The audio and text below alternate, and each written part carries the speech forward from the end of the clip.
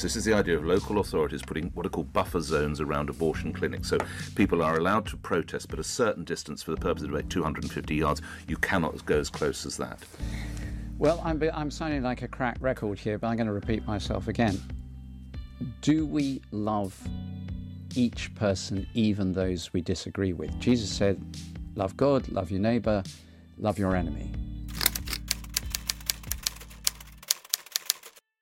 Hello and welcome to this week's episode of About Abortion. Dave Brennan here, and I'm joined virtually by Tim. Tim, thanks so much for calling in today.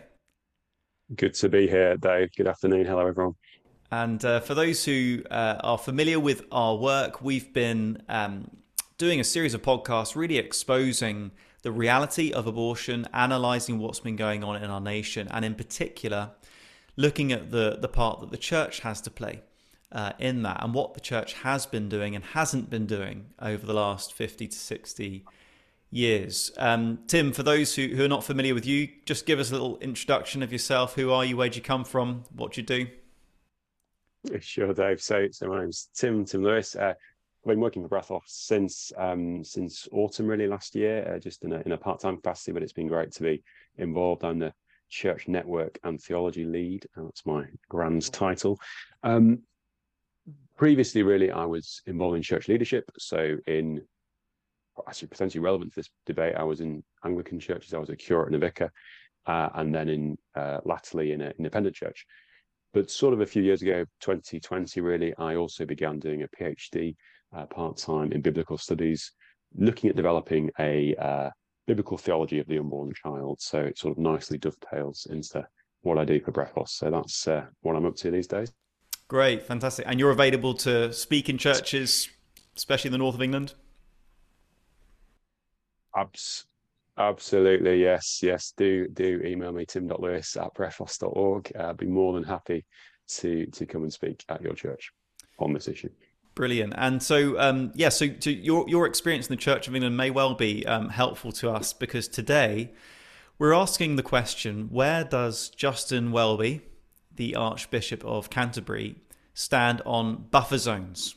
Okay, where does Welby stand on buffer zones? Now, just give us, Tim, would you give us just a real quick overview of what is a buffer zone? Why are we talking about this? We're going to be going into more detail later on, but there are going to be listeners out there, maybe they've never even heard of this. So what are these buffer zones? Yeah, sure. Well, when we say buffer zones, we're talking about an area around abortion facilities. These particular buffer zones are 150 meters radius, so it's quite a significant area, really. Sort of, if you like, you think of the abortion clinic in the middle, it's a circle around it, 150 meters to the centre, and it's an area really where the government have deemed it not appropriate, and as we're going to see, actually criminal, to be within that zone, that area, with the purpose of offering information, offering support, influencing the decision of people, women and girls primarily, but also staff at these places, entering these zones on their way to an appointment at the abortion clinic. So any kind of offer of help, of support, of maybe showing them a picture of the child at a certain stage of gestation, or just saying, look, we're praying for you, that is what these bills have sought to stop happening, in fact criminalise. Thank you, Tim. And as we're going to no doubt be discussing later on, even silent prayer has been or is being, well, it has been in some places criminalised. So just to clarify for folks, there are a few areas where this has been the case through a sort of a PSPO or other kinds of sort of local council type bylaw, sort of, not national statute, but just local rulings. So first, I think it was Ealing and Twickenham, and then Bournemouth, Bristol, sorry, not Bristol, Birmingham. So we've had a few crop up, but now there's the push to make it national, and that's what's going through the Houses of Parliament just now. I think it's currently still with the Lords, and I think it's heading off for its third reading, which is, I think, more or less a formality. That's my understanding. So we're awaiting the third reading. Yeah, so the PSPOs, again, there's lots of acronyms. That's the Public Space Protection Orders. So again, seeking to protect public space from nasty pro-lifers like me and you, Dave. But yes, so the PSPOs were quite explicit in banning prayer, and we saw the case of Isabel Vaughan Spruce, for example, being arrested for silently praying in her head. And this is where it all gets quite 1984, because it's like, and actually wherever you stand on abortion, it's like, well, this is crazy. This is, freedom of speech, freedom of religion, freedom of conscience is all under attack here. But the PSPOs, which are very local, and as you say, quite only 5 or so in the country, what the government is proposing is to essentially replace or incorporate those local sort of locally agreed things into this nationwide ban. So 370 odd abortion clinics would now come under this buffer zone legislation. They don't get the choice to opt in. They just assume that this is what they want. And it has been slightly tweaked. So one of the amendments that the Lords were debating and eventually approved is that so in a PSPO, you could in theory be imprisoned up to 2 years for breaking that law. That's been replaced by an unlimited fine, a level 5 fine. So still very serious. And the prayer has sort of, we'll see it's the language of influence that is there in a big way. But it would certainly cover people praying in any kind of numbers. I think more than 2 people praying, and certainly any kind of signage, any kind of obvious pro-life identification would still be very much forbidden, really, by the proposed amendment to Clause 9, Rupert Hook's Clause 9 to the Public Order Bill. So silent prayer could be back in. As in, we can smell that sweet air of freedom that we're able to pray silently in our heads once again, as long as we're on our own.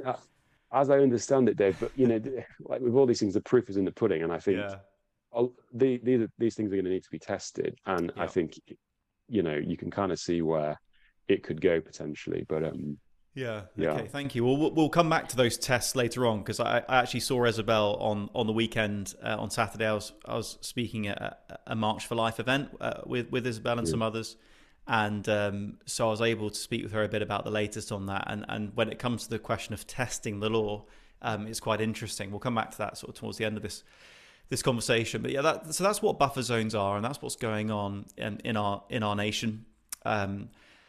And the question we're looking at today is where does Justin Welby stand on that? Now, why are we talking about this? This is timely in at least 2 ways. So firstly, the buffer zone thing is very live. In fact, there's news that was breaking just today that we'll come back to later. A Catholic priest is also having to face court for praying and even for having a bumper sticker, which he already had. Wow. He's had this bumper sticker for months, maybe even years. But because this PSPO came into effect, whatever it was, a few months ago, he's facing charges, criminal charges, for a bumper sticker saying "Unborn Lives Matter." So that's all happening. So that's one reason we're talking about buffer zones just now. But why specifically where Welby stands? Well, of course, right now as we record, General Synod is what do we say? It's happening. It's very in much session, happening. perhaps. Yeah, I don't know. It's ongoing. It's ongoing, and all sorts of issues coming up there. But what we've seen again and again is that on important issues and on controversial issues at the highest levels of the Church of England, the answer is so often we don't know, or we're not willing to say, or we'll try and say 2 contradictory things at once.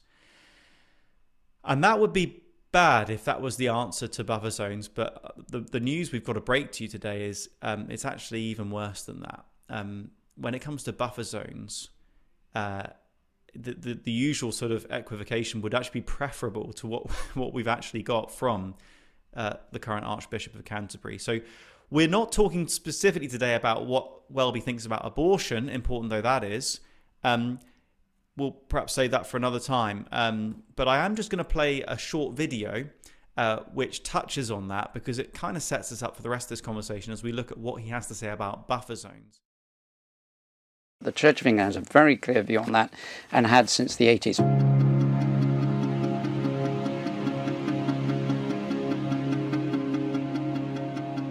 I think the Church of England stance is very clear. Well, I'm not clear about that at all. I think it's relatively clear. There is a variance of opinion and it's down to your individual conscience. Not very clear at all. Pretty clear. Not clear at all. For you, when is abortion acceptable and when is it not? Well, I suppose this is where the unclarity comes in. I think abortion is acceptable if the mother's mental health is at risk. I quite like the line that was used in America some years ago, actually, of saying that abortion should be safe, legal and rare. Each case would have to depend on its circumstances, and I would hate to be in those sort of circumstances. Life is not black and white. It's a lesser of two evils. I am against abortion for a simple fact. I'm an adopted child. And if abortion had been available in those days, I probably wouldn't be talking to you now. I think it's an issue that has to be decided individually on its merits for every single woman. Where do you think Archbishop Justin Welby stands on abortion? I have absolutely no idea. I don't know. I've got absolutely no idea. I'd have thought he'd have thought much the same as I did. I have no idea. I have no idea because he wavers from view to view. I'm not clear. I think it's unclear. It's very difficult to get Justin Welby to give precise answers to questions. I don't know. I think you better ask him. You'd need to speak to him. You must ask him. You'd have to ask him. You could say they're doing the wrong thing, you could say they're doing the right thing, you could say it's their right, you can say that the baby has rights.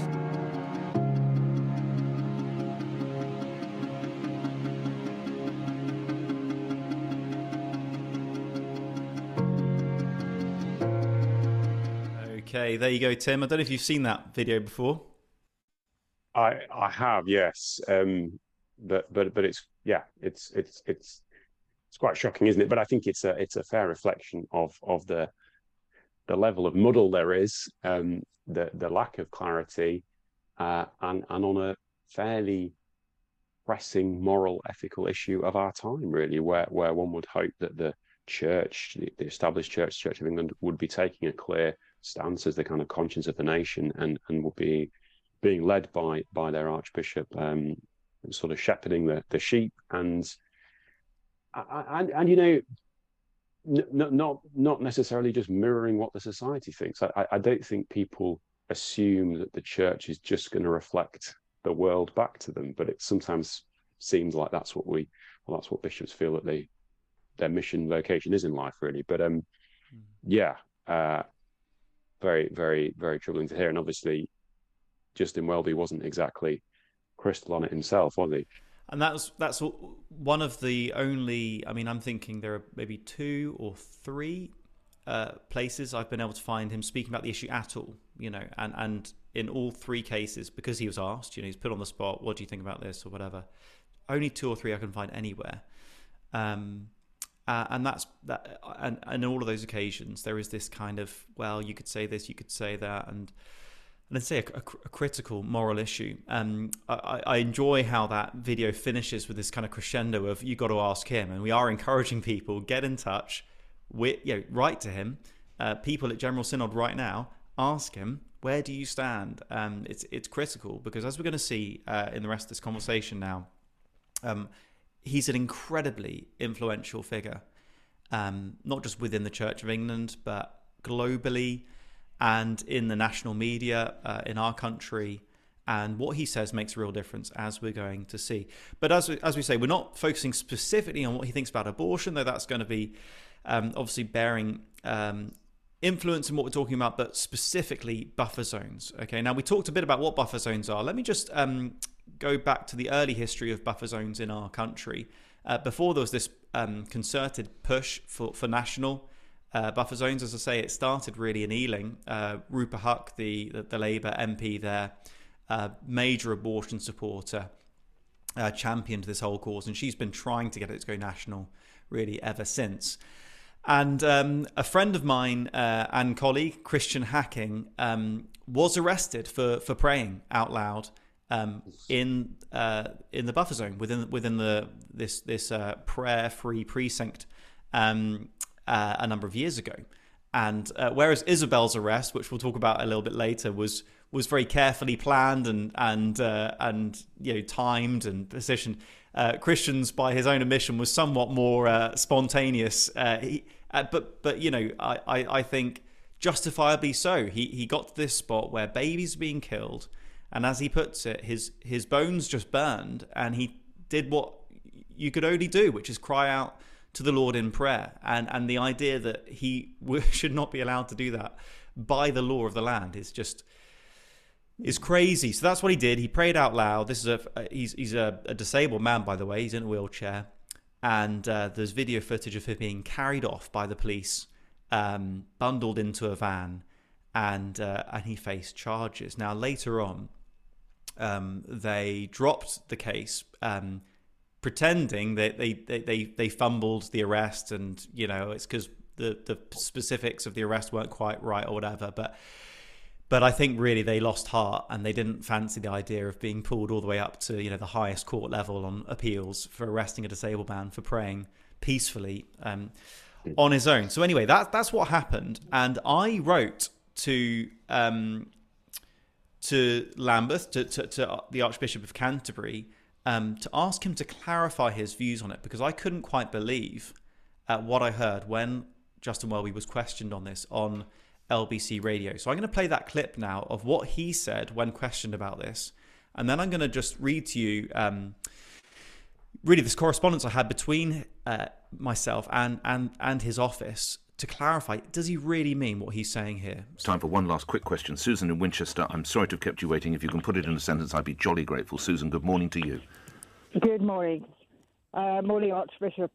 Good morning, Susan. In a sentence, do you support buffer zones around abortion clinics? And that really is a sentence. This is the idea of local authorities putting what are called buffer zones around abortion clinics. So people are allowed to protest, but a certain distance for the purpose of debate, 250 yards. You cannot go as close as that.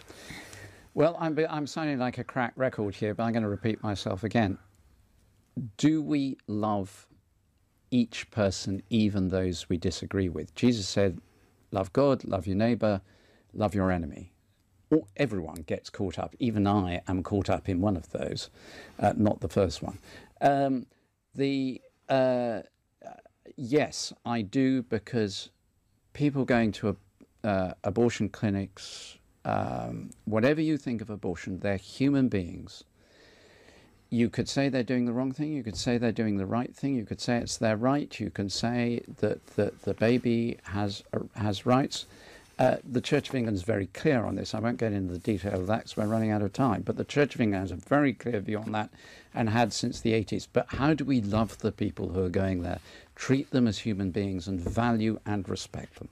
And that's the extent of Justin Welby's public pronouncements on the issue of buffer zones, as far as I have been able to find. Have you seen that one before, Tim? That one I have seen. In fact, I think, reflecting on it, I don't think I had seen the first video. I'd seen the clip of it from LBC, but I don't think I'd seen everyone else's reaction. I mean, I have seen that, and I think, let me just unpack a few bits from it. I mean, first of all, it's the most. I mean, you really try and you want to be charitable, but what actually is he saying? This is somehow about. It's kind of broadened out into a bland statement about enemy love.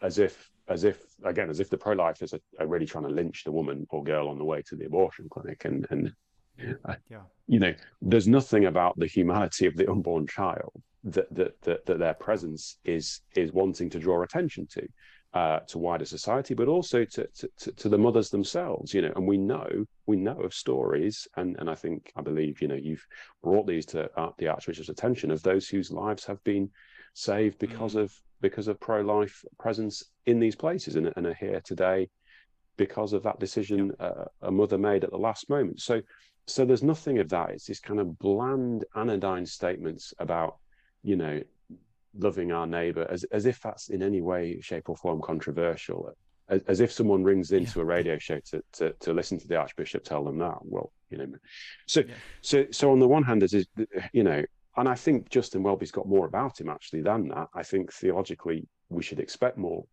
from him than that. So on the one hand, it's that just complete, lack of engagement, lack of critical thinking, and then he sort of alludes. The other thing I want to say is he sort of alludes, hints at the Church of England's sort of position on this, which is very clear. but he never actually goes on to extrapolate what it is. I mean, when the last general elections, there was these various abortion pledges that people were seeking MPs to sign, either pro-abortion or against abortion. The Church of England bishops were being pressed on this again. You really have to press them. There was a kind of statement, and it makes it clear, the Church of England in this statement, which was issued by one of the bishops of the Church of England, that you hear things like all abortions are tragedies. So that's something of that's an improvement. All abortions are tragedies. That's quite a big claim. And it talks about principled opposition. Well, that's helpful to know. There's a principled opposition, and I think this is what the bishops alluding to, the archbishops are alluding to, hinting at. But it's never really fully unpacked for us. And I think if you were to really push the Church of England position, it is really this principled opposition. But there's this sort of, I think one of the people in the first video talked about this lesser of two evils approach.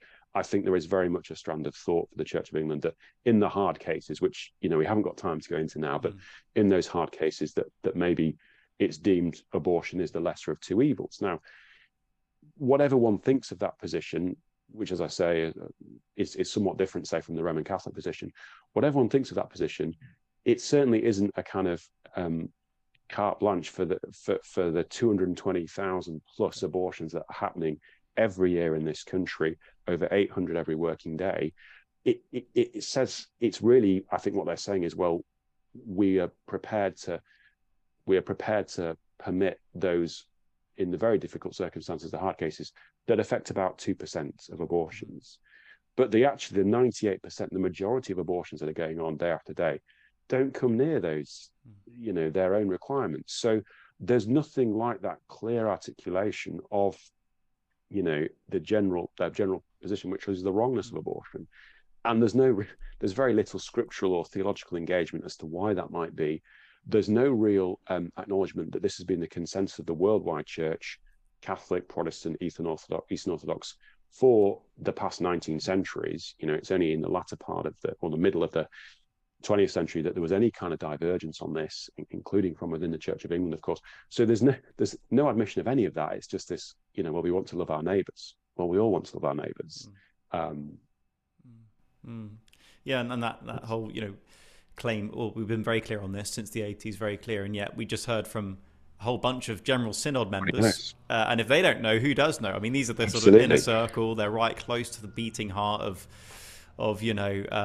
the House of Bishops and whatever else, confirming or debating doctrine, and they don't know the total variation of views between them. So it's one thing to say we've got a clear position, but if it's a state secret and literally no one can even define what it means, like what are those cases? They say it's in limited cases it may be preferable, for the abortion to go ahead. Well, what cases? No one can tell you. It's just not true that it's clear. But let me so I want to now just read out in full what I wrote to the Archbishop in really reaction to that video, and then what I heard back. Okay, so this is a while ago now. This is tail end of 2019.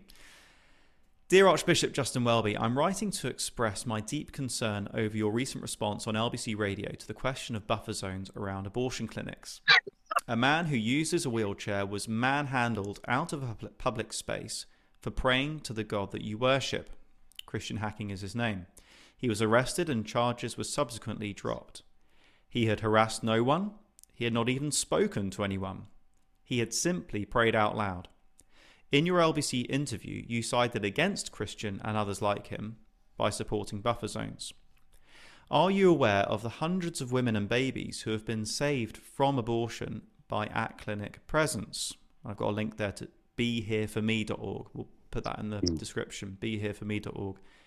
It's got testimonies from women, mothers, parents whose babies have been saved precisely because there was someone outside praying or giving information, offering support. That is exactly why their babies are alive today. Why are you opposed to getting them the help and information they will not get from the abortion clinic? Babies are alive today because of this help. Are you saying that these babies should have been killed instead? This is what buffer zones will ensure. You spoke about vulnerable people. What about the babies themselves? Are they not vulnerable and in need of help? You spoke of love. Do the babies not deserve love? Are they not our neighbours too?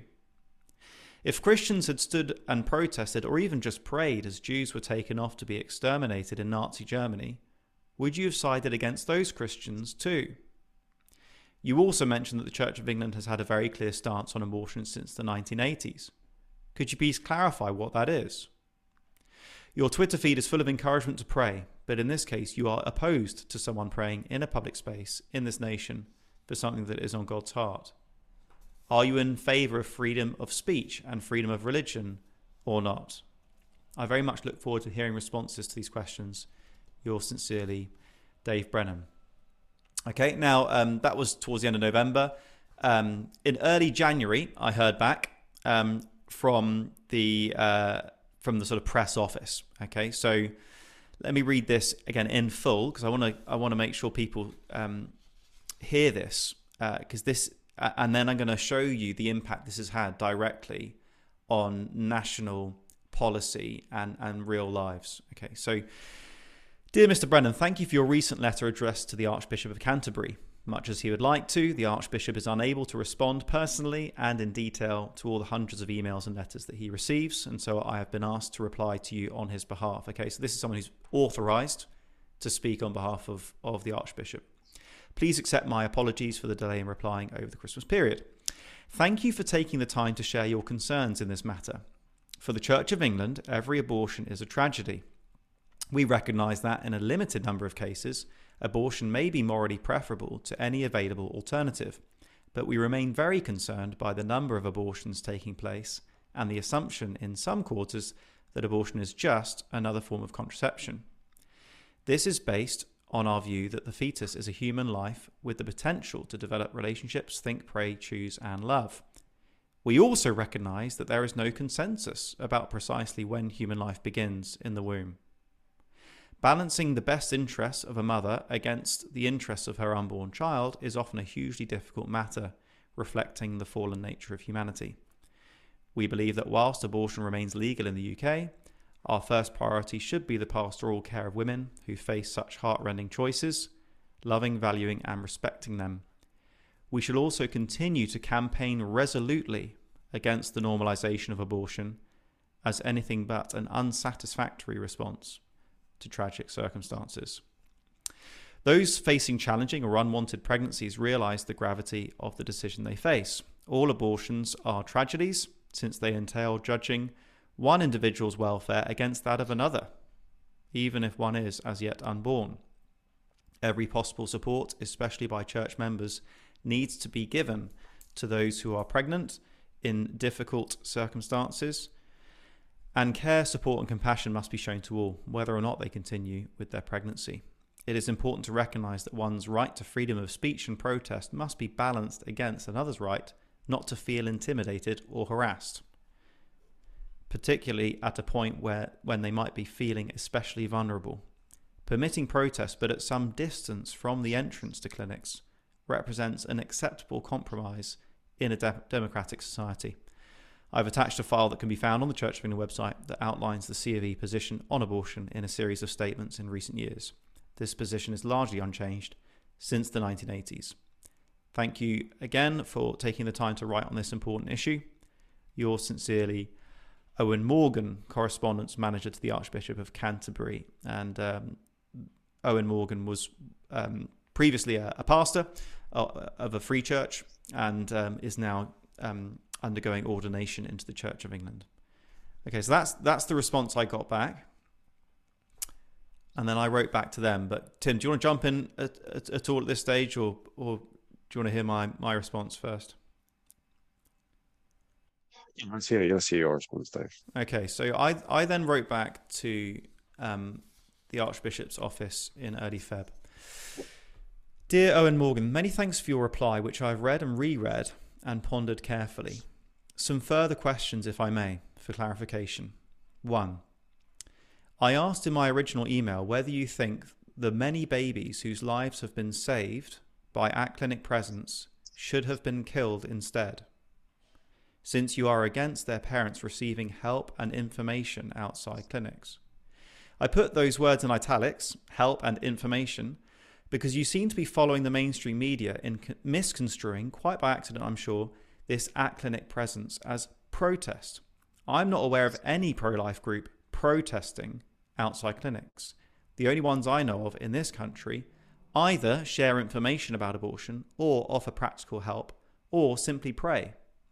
Certainly those in Ealing simply pray and offer help. You replied saying that you are in support of buffer zones, which ban not only protest, but also the offering of information and help outside clinics, and even silent prayer. This means that your answer to my original question is yes, you do think those babies should have been killed, rather than saved through help and information. You think that innocent babies should have been killed. For example, you think that it was inappropriate that Dee and Robert were given help that saved their son who is alive today. This is a link to the Be Here For Me website, a testimony from a couple called Dee and Robert. If Good Counsel were not there, Good Counsel Network's a sort of Catholic pro-life organisation. If Good Counsel were not there that day, then we would have gone inside and done the horrible thing. People in situations like we were in need of, need more support from other people, because some people say the baby doesn't exist. But here, as you can see, the baby is in my hands and is playing, and we are happy about it. The message, therefore, from the Archbishop of Canterbury and the Church of England to this dear couple and their precious son is, it is wrong that he is alive. He should have been killed rather than you be offered information or help outside an abortion clinic. I'm very happy to seek this family out and many others like them and deliver that message on your behalf. Please do stop and correct me if your position changes. 2. You say that in a limited number of cases, abortion may be morally preferable to any available alternative. I notice that the Church of England, to my knowledge, has never spelled out what exactly this limited number of cases is. You must have in mind which abortions are acceptable and which are not. Otherwise, this statement doesn't really mean anything. Or if it's intended to simply hand the whole thing over to a definition-free situation ethics where it's up to each individual to decide which abortions are okay and which are not, again, it renders it meaningless. So please could you spell out which abortions are acceptable and which are not? For example, is it okay to kill a baby in the womb because she's a girl? Or because there are already felt to be enough children in the family? Or because of poverty? Because of career? Because of relationship pressure? Which abortions specifically are morally acceptable in the eyes of the Archbishop and of the Church of England? 3. You say that you recognise there is no consensus about precisely when human life begins in the womb.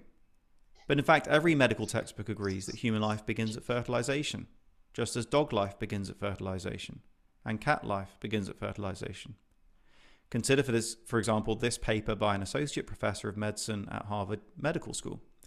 There is no debate around this. All medics and scientists agree that human life begins at fertilisation. It has to. It can't become human at a later point, meaning that it is some other species up to that point, nor can alive things appear out of things that are not alive. So it is human and it is alive. Human life. Moreover, the Bible is clear, for example, Psalm 51 verse 5, that from conception or fertilisation it is correct to speak of personhood and humanity. David was me from conception. Moreover, he was sinful from conception. How could he be sinful if there was no he? There is clearly human life from conception. And then finally, now even if we agree that there is not 100% consensus in the world on the above, is there consensus on anything? Surely the Church of England takes as its authority on an issue like this, firstly the Bible and secondarily science. Bible and science are absolutely clear that human life begins at fertilisation, conception. Do you agree with this view or disagree with it? 4, you said that you would continue to campaign resolutely against the normalisation of abortion. Could you kindly provide 2 or 3 examples of where you have campaigned resolutely against abortion in any way? I noticed that none of the 26 Lords Spiritual, the bishops in the House of Lords, even turned up to vote, let alone debate, against the Northern Ireland abortion bill, which seeks to absolutely normalise abortion in Northern Ireland by decriminalising it entirely.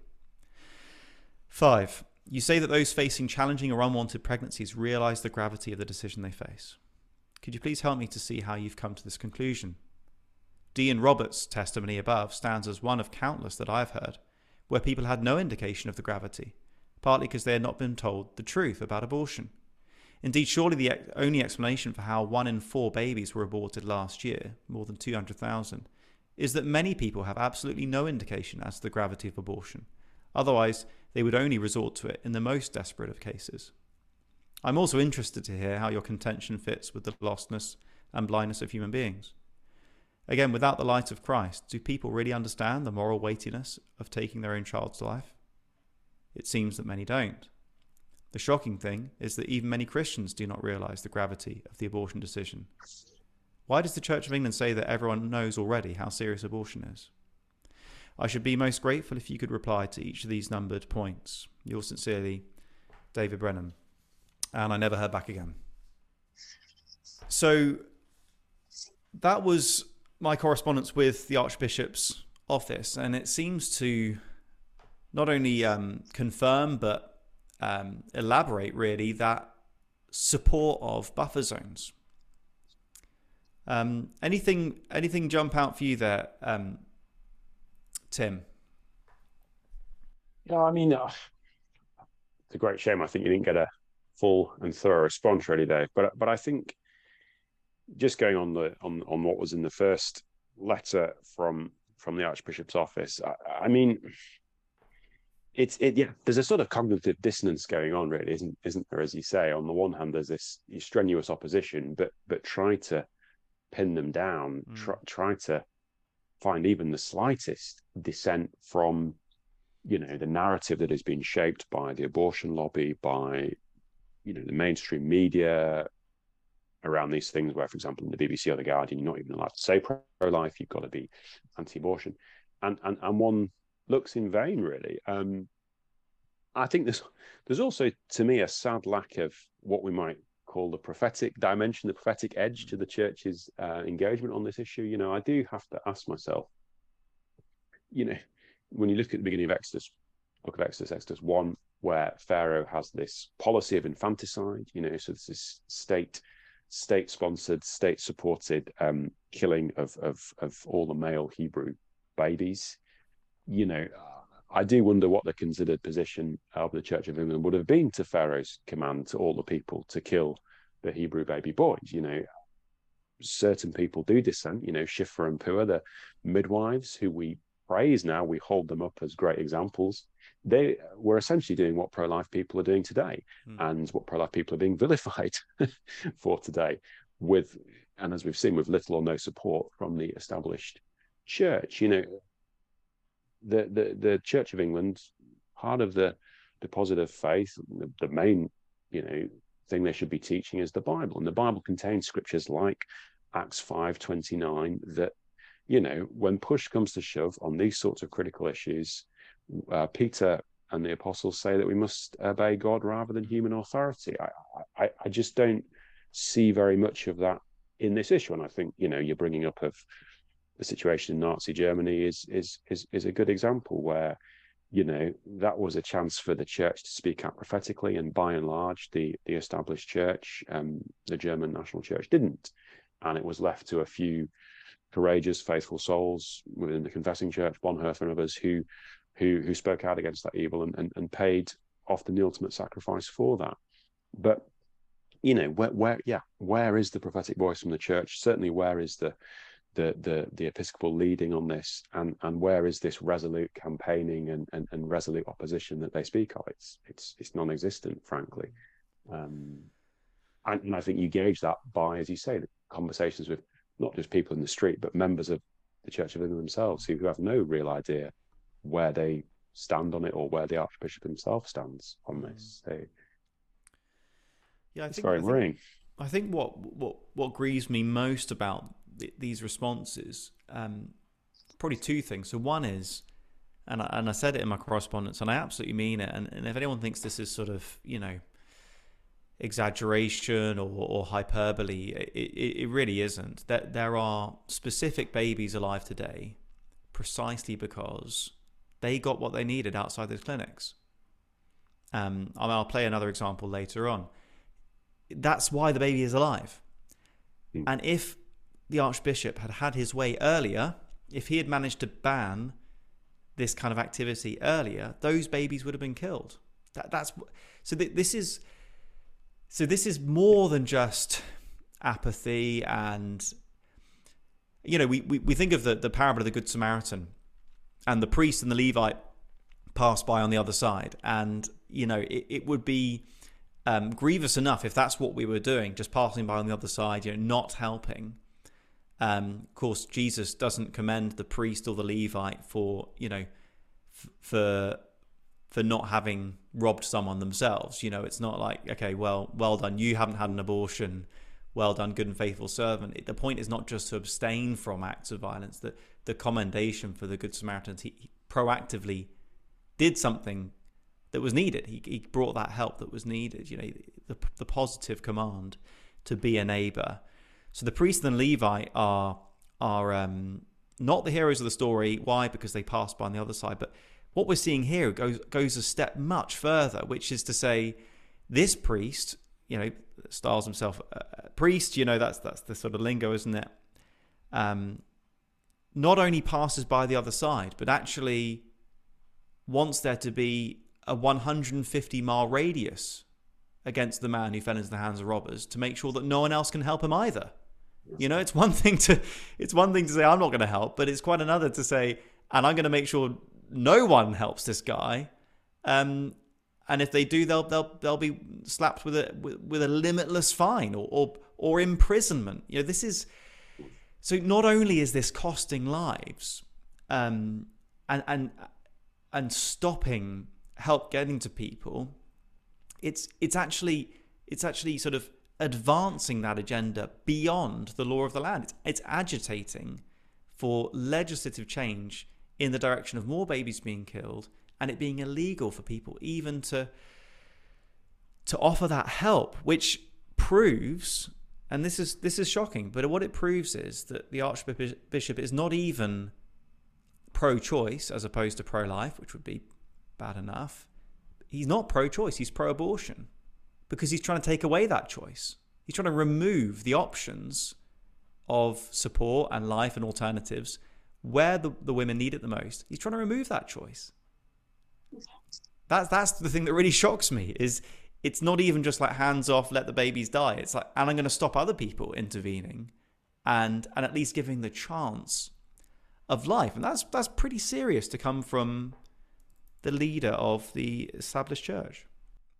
It reminds me of that scripture at the end of Romans 1, you know, though they know God's righteous decree that those who practice such things deserve to die, they not only do them, but give approval to those who practice them. And that is what this is doing, isn't it? It is giving approval to abortion, is giving approval to those who practice such things, which let's be clear, is the killing of children.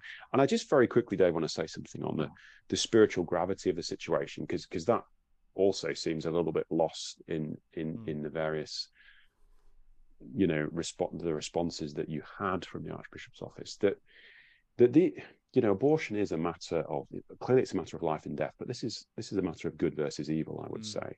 And the sacrifice of children is routinely condemned in Scripture, and it's spoken of in the language of abomination.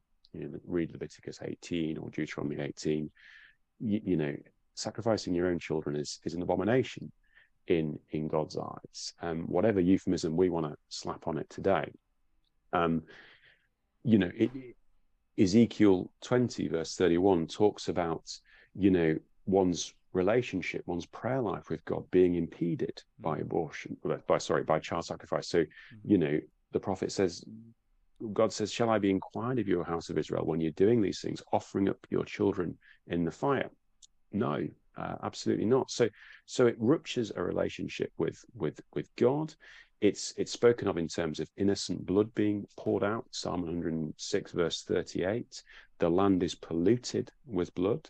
Now, you know, we don't know how many children the Israelites killed, how many babies they killed, but I'm not sure it's 10 million. You know, if we've killed 10 million in this country, then to what extent is our land polluted with blood? And then just finally, one final scripture, Jeremiah 7:31, where you know, God says to do these things, to sacrifice your children. I did not command, nor did it come into my mind. Now, the Hebrew word there is literally heart. So child sacrifice, abortion is actually the polar opposite of God's heart for children, which is love, which is life, which is compassion. So it seems, and again, if this seems like, we're saying some pretty weighty things, it's because I think this is a weighty matter. It's almost like in the language of Isaiah, Isaiah 5:20, woe to those who call evil good and good evil, who put darkness for light and light for darkness. I think we have to recognize the spiritual gravity of the situation. Not to do so is actually to do a disservice to the unborn children, and indeed the women and girls themselves who are caught up in this culture of death. Yeah, absolutely. It's a saying often quoted. To do nothing, to be silent in the face of evil is itself evil. Not to speak is to speak. Attributed to Bonhoeffer. Silence in the face of evil is evil. Inaction in the face of evil is evil. And I'm reminded of another scripture, Jeremiah 23, verse 14. And among the prophets of Jerusalem, I have seen something horrible. They commit adultery and live a lie. They strengthen the hands of the evildoers so that no one turns from his wickedness. And I think there is a strengthening of the hands of evildoers here by those who are meant to be the sort of, the light in the darkness, the salt of the earth. So even in subtle ways, when the Archbishop and others within the Church of England, and it's not just the Church of England, it was a problem we've seen all over the place, when they just reinforce the idea that abortion is healthcare. They reinforce this idea. The Archbishop even talked about, you can say the unborn has rights, i.e. the right to life. You can say that the woman has rights. What, right to an abortion? Is that what you're talking about? The right to kill a child? Is that a right now? Is that a human right? Are you falling into that kind of framing of this issue, that this is a right? Or in the correspondence I got, the right to access this, whatever healthcare you want to call it, without feeling intimidated or feeling harassed. Now, it's very important, just as an aside, to clarify, harassment and intimidation have been illegal for a very long time, and the abortion lobby wants to keep saying that this is about getting harassment and intimidation away from the clinics. There is no harassment or intimidation near the clinics. How can I tell you that? Because if there had been, we'd have been arrested. It's not like we're not being watched. It's not like there aren't, people out there who would get us arrested at the drop of the hat if we put a foot wrong. But no one ever has. There never has been any harassment or intimidation. It's just silent prayer or praying out loud or offering information or education, whatever. There's no harassment, no intimidation. Okay. Now, to say that they have a right not to feel intimidated. Well, hang on. Okay. Now we're moving into a whole different realm. People can feel whatever they want to feel. And it's been clarified at a European level that there is no right not to feel offended, because that's a subjective response. There is a right not to be physically harassed, etc., etc. And that's already been the case in the UK for a long time. But anyway, that's just an aside. The fact that framing of what this so-called abortion actually is being reinforced, that in itself is enough in terms of strengthening the hands of evildoers, calling this healthcare, access without being harassed, all that kind of, and not to mention the sort of, whilst you're strengthening the hands of evildoers, because they love that. The abortion industry love it if you join them in calling what they're doing healthcare, when what they're actually doing is killing. And they also love it if you join in with them demonizing those who are offering ways out and alternatives to this killing. So that in itself is strengthening the hands of evildoers. But to literally back legislative change to keep that help away, that's strengthening the hands of evildoers in sort of really, really concrete terms. I think if we were to think back to, the ancient Near East and, the child sacrifice was going on, people offering their children to Molech, passing their children through the fire to this hideous idol, Molech.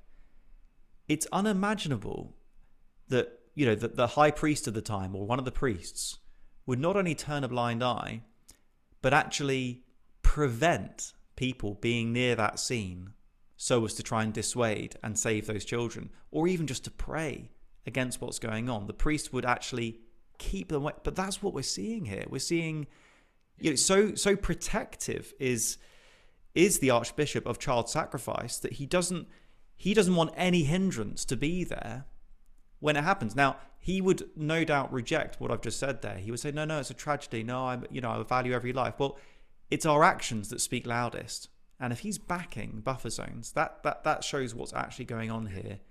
He is preferring unhindered child sacrifice over even just the option of a way out, which, as I say, many mothers and fathers have availed themselves of, and babies are alive today because of it. Yeah, well, absolutely, Dave. And I think, let's be clear, when the pro-abortion side styles itself, the pro-choice, they're not really pro-choice, because they don't want these kind of informed choices being made. They don't want any, shred of doubt creeping into the mother's mind. They don't want, at the last minute of the abortion, not to go ahead. So pro-choice itself is a complete misnomer, because they want the outcome where the maximum possible number of abortions happens. This is an industry. Let's be very clear about that. So yeah, by siding with the abortion industry, of course you continue that narrative. And it was very unfortunate that in the House of Lords debate that the Bishop of Manchester used, very deliberately, I assume, the language of healthcare to talk about abortion. He sort of said this isn't about the morality of abortion, but then uses the term, a euphemistic term like healthcare, which puts himself squarely within that narrative, within that pro-abortion narrative, that completely, undermines the church's stance. So, again, this isn't the resolute opposition that we've been promised. It's doing the abortion lobby's work for it, really. Yeah. And and as we've seen, Rachel Clark from BPAS tweeted afterwards thanking him for his clarity and support. So there's no doubt, there's no equivocation in their minds of what he was providing for them. Much as we saw in the 60s with the 65 report from the Church of England Board of Social Responsibility, paving the way, as it were, for David Steele's bill. This is the church, if you like, blessing, giving their imprimatur to this wretched piece of legislation, which is going to lead to more babies being killed, which is going to prevent the lives saved, which you've talked about, and this is somehow, well, we're pro healthcare. Yeah, I mean, you couldn't make it up, really. Yeah, and if there's any doubt there in the minds of listeners as to, again, are we over egging this? Well, the abortion providers and the abortion lobby themselves don't seem to think so. Recently they commended, as you said, Tim, the Bishop of Manchester, and that's in the recent debate about nationalising these buffer zones. They thanked him publicly on Twitter. They clearly consider him as on board. He's an ally. He's an ally for getting life-saving help and information away from these clinics, so as many babies can be killed as possible. That's the Bishop of Manchester. But also, it's something that Mary Stopes International said for a long time. So let me just read you. This is on Mary Stopes International's website. Okay, there's a tab called "Why We Advocate for National Legislation on Abortion Clinic Buffer Zones." Okay, so this is a page that's been standing there for a while, but updated in, maybe it was only since April 2022, but at least it was edited then. So they've been campaigning for a long time, and it's easy enough to sort of be dismissive and think, oh, Archbishop, who cares what he thinks, who cares what the church thinks anymore. But actually this page on Mary Stopes International's website, so that's the main abortion provider, one of the main abortion providers worldwide, says this.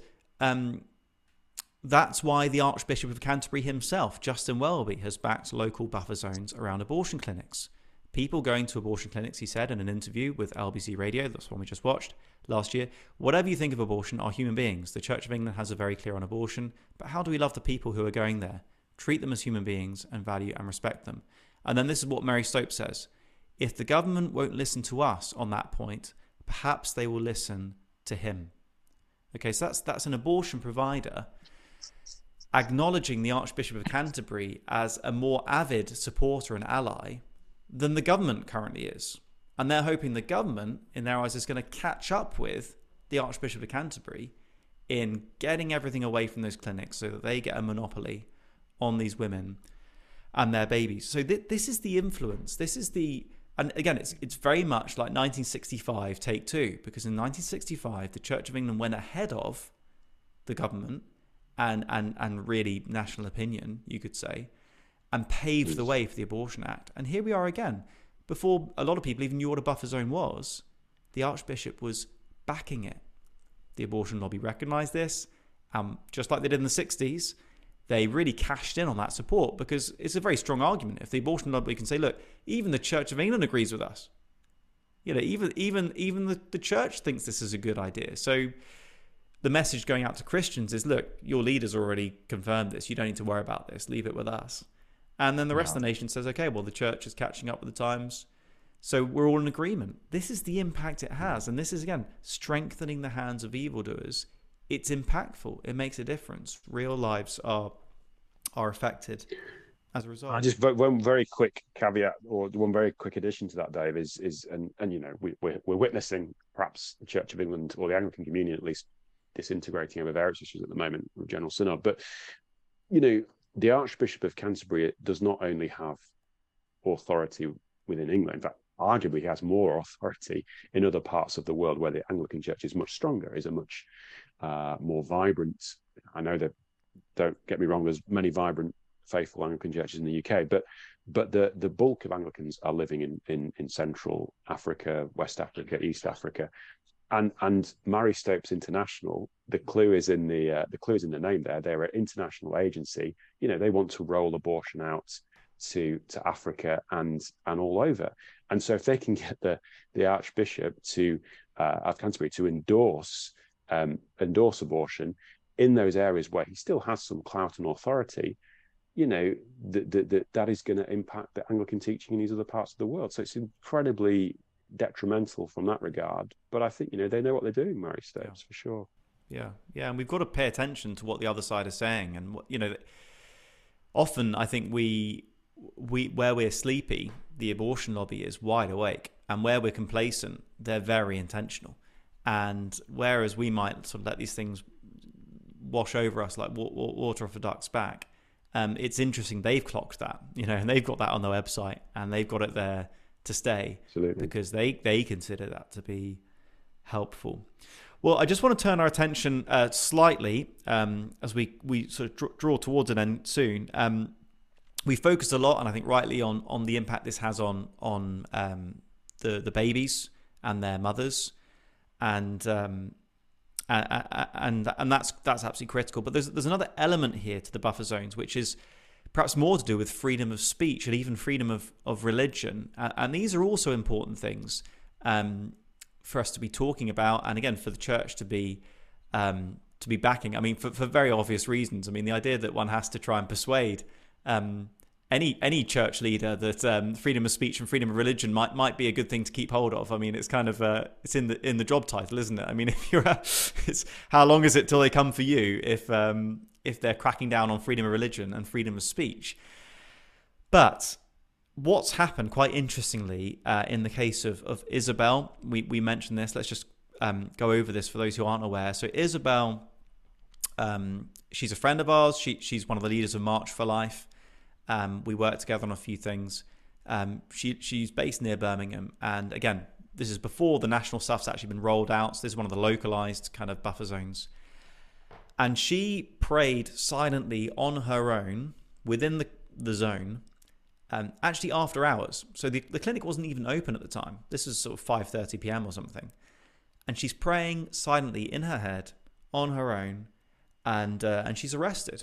And she confesses, yep, I was praying silently in my head. She describes her thoughts at that time, and she's essentially charged with thought crime. And that's what these buffer zones provide for. Now, interestingly, as in the case of Christian hacking, more recently, the CPS, the Crown Prosecution Service, they want to try and drop this. They don't want to go there anymore because, again, you don't want to be making international news hauled up at the highest appeal courts because you're trying to arrest someone, a woman, for praying on her own, for a thought crime. It doesn't look good. So they're trying to drop it. I understand that once these proceedings have commenced, it is your legal right to insist that they are followed through to the end. You can insist, no, I do want to go to court. Let's see this through. And I believe that is their intention.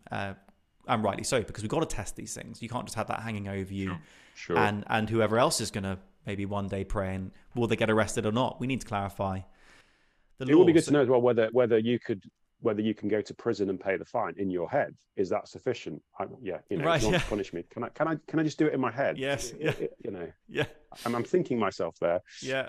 I identify as having paid the fine, or absolutely. But this is the thing. It's and interestingly, we talked with a lawyer while all this was brewing, and so freedom of thought is one of those absolute rights, and so all credit to Isabel and her team for carefully planning this to have all the facts lined up, and they got a really strong case. But the thing that just interests me on this point is in backing buffer zones, the Archbishop is not only keeping life-saving help away from these babies, these precious bearers of God's image, he's also supporting religious persecution, which is quite interesting. Because on the one hand, I don't know if you've seen this, Tim, but of course he's wanting to kind of foster, at least on the appearance of things, foster this really close relationship with the Roman Catholic Church. But when a Roman Catholic gets arrested for praying in his own country, he's nowhere to be found. In fact, he backed that law. Yes. I mean, that's quite interesting in terms of my historical. You're on your own now. Yeah, I mean, I'm not sure that's ever. I mean, obviously during the Reformation there was a lot of stuff going on, but I don't think it's ever been illegal to pray silently. I don't think anyone's ever been arrested in this country for silent prayer before. No, it's desperate, and I think, as we should also say, as the very valid point, very astute point that Christian Hacking made. Where is it in our country that prayer is first banned? Well, it's in the places where children are being killed, children are being sacrificed. I mean, that is exactly right, and that's a key spiritual insight that plays into all of this. And I think we just have to keep bearing all these things in mind. But yeah, it is extra. We are living in extraordinary times, and you kind of think, oh no, it's not going to go that far, and then in a few weeks' time, it's gone even further. Well, I mean, if you can get arrested for your silent thoughts, then I mean, there's not much left. I mean, okay, it's localized, but how long before those, How long before those zones just get expanded until you're only allowed to think what you want to think in the privacy of your own room, and then what? Interesting breaking news just today is another chap, a Catholic priest who goes by the name Father Sean. In fact, he was at this event as well on Saturday in the Midlands. He also is facing court for praying. And as I mentioned, for having a bumper sticker saying "Unborn Lives Matter" on the back of his car, which he had before the PSBO was passed, he's facing criminal charges for a bumper sticker saying "Unborn Lives Matter." And again, sorry to bang on about it, but that's what the Archbishop of Canterbury supports, that a Catholic priest has been arrested for having a bumper sticker saying "Unborn Lives Matter," which is apparently what the Church of England thinks as well. But they also want that to be a criminal offence. I mean, this is crazy, but this is what's happening. Retroactive prosecution, but also what does it? One thinks a little bit of this is what we fought 2 world wars for. Aren't you delighted to live in such a free and glorious country? But also when we talk about exporting democracy to the world, the invasion of Iraq and things like this, and you think, well, what is exactly this democracy that we're wanting to export? It's not, at times it's not worth the, I think we just have to keep calling this stuff out, Dave, keep challenging it, keep pushing it through. And sadly, I think it is going to require legal action at times, but almost reducing it to absurdity, helping people see what is it that they are buying into? What is it that we are allowing folks to do, really, or allowing our government and House of Lords to do, really? And that's very much the intent of this, not only this episode but this whole podcast. I think I want people to understand that we're doing all we can to approach this in the sense of, we were praying just before this podcast, look, there but the grace of God go I, anything we can see, any goodness in us is just by the grace of God. We're not, the purpose of this episode and these podcasts is not to try and point the finger or whatever. We're trying to expose what's costing lives. We're trying to expose what is actually chipping away at the essential freedoms of our nation. And we actually want to call out to Justin Welby and to others in these influential positions. Please see what's really going on here. Please see the gravity of this issue. Please see the impact of the positions that you're taking, and there is no neutral ground when it comes to this. When it comes to the killing of babies, when it comes to the chipping away of, for example, freedom of speech, these are devastatingly important things. And I mean, simply standing to one side is enough to let them accelerate, but to actually put your hand to those seeking to accelerate them deliberately, I mean, of course, that does even more. And I just say as well, Dave, you mentioned about the freedom of thought being a kind of absolute, right, an inviolable kind of right.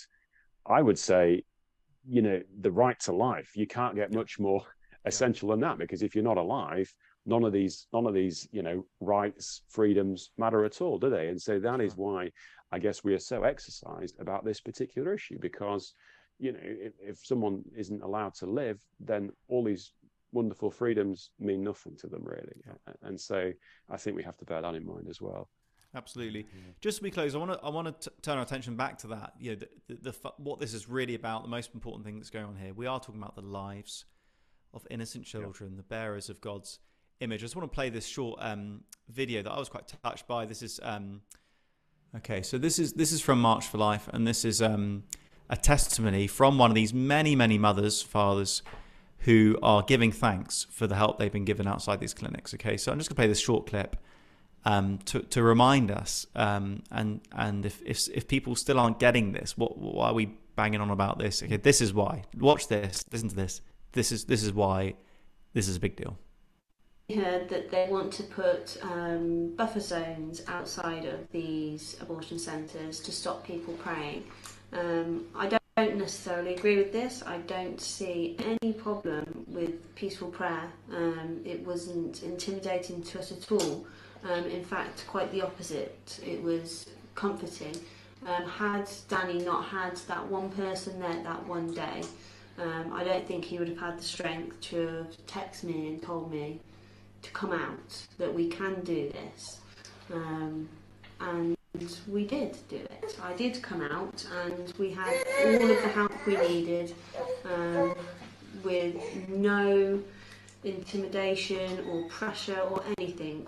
There is absolutely no need for buffer zones, and in fact I think it's more a comfort for somebody who is even there by themselves. If they came out and there's nobody there, they're going to go back in, whereas they could come out and somebody could be there and offer them all of the support that they need. And that's what it's about. And that story is repeated 100-fold, maybe 1,000-fold. There are hundreds at least who have been saved just like that precious family, from this route. And that's what we're talking about here. And if this message can get to Justin Welby, which is appealing to you, can you look at that child, look at that baby boy, and reconsider, is this really your position, that you want to say, look, that baby's life, I'd rather the help wasn't there? It's about choosing life, isn't it? It's right there in the book of Deuteronomy, choosing life. This is what it's about. This is why these people go there. This is why the pro-life movement, exists, that many, and by God's grace all, would actually choose not to kill their child or children, but to choose life. And this is what is being taken away. And we think of, Proverbs 24, those famous verses, rescue those being led away to death, staggering towards the slaughter. What could be a more immediate and literal kind of application or sort of scenario in which those words ring true than that little family there staggering towards the slaughter, and thank God there was someone there to give them a way out. So this is why it matters. And I just want to urge people listening to this, if you haven't talked to your church leadership about where they stand on buffer zones, let alone abortion, we need to talk about buffer zones, because this is where the rubber's hitting the road for so many. This is where the lives are. But I want to finish with, as well as church leaders, please write to your your MPs. A lot of MPs are being taken in by this rhetoric of it's access to healthcare, it's about stopping intimidation, so on. But I just want to finish, as I often do when it comes to buffer zones, with a challenge that still right now the greatest threat to life-saving activity, such as this outside clinic stuff, the greatest threat still, and even if the law goes through and changes, the greatest problem still will be the buffer zones in our hearts. It's still it's still all the stuff we are able to do legally. And this is what Isabel said on the weekend, actually. Someone asked, should we go and break the law? She said, you know what? There's a whole load of places in the UK you can still pray and help people and advocate for life totally legally. And we're not doing it. It's like there are so many clinics right now that have no one outside them, even though it's still allowed legally. So let's as much as we need to stand up and campaign against this legislative change, we also need to acknowledge the sort of those barriers, those fear barriers in our own hearts, and that so often what's stopping us getting help to those women is actually not a problem out there; it's a problem in here. Amen. Well, let's leave it there. Thank you so much, Tim, for joining us today, and thank you everyone for listening. And if you've found this helpful, if you think these messages are important, can you help us get the message out there? Can you apparently liking the videos really helps just to boost their kind of searchability online, so more people will hear about this. If you just, it takes half a second, just like this video. If you can comment, if you can share it with people, send it to friends, family, whatever. And of course, do subscribe. We're really grateful for your support. Do tune in next week as we continue to speak about abortion. Thank you so much.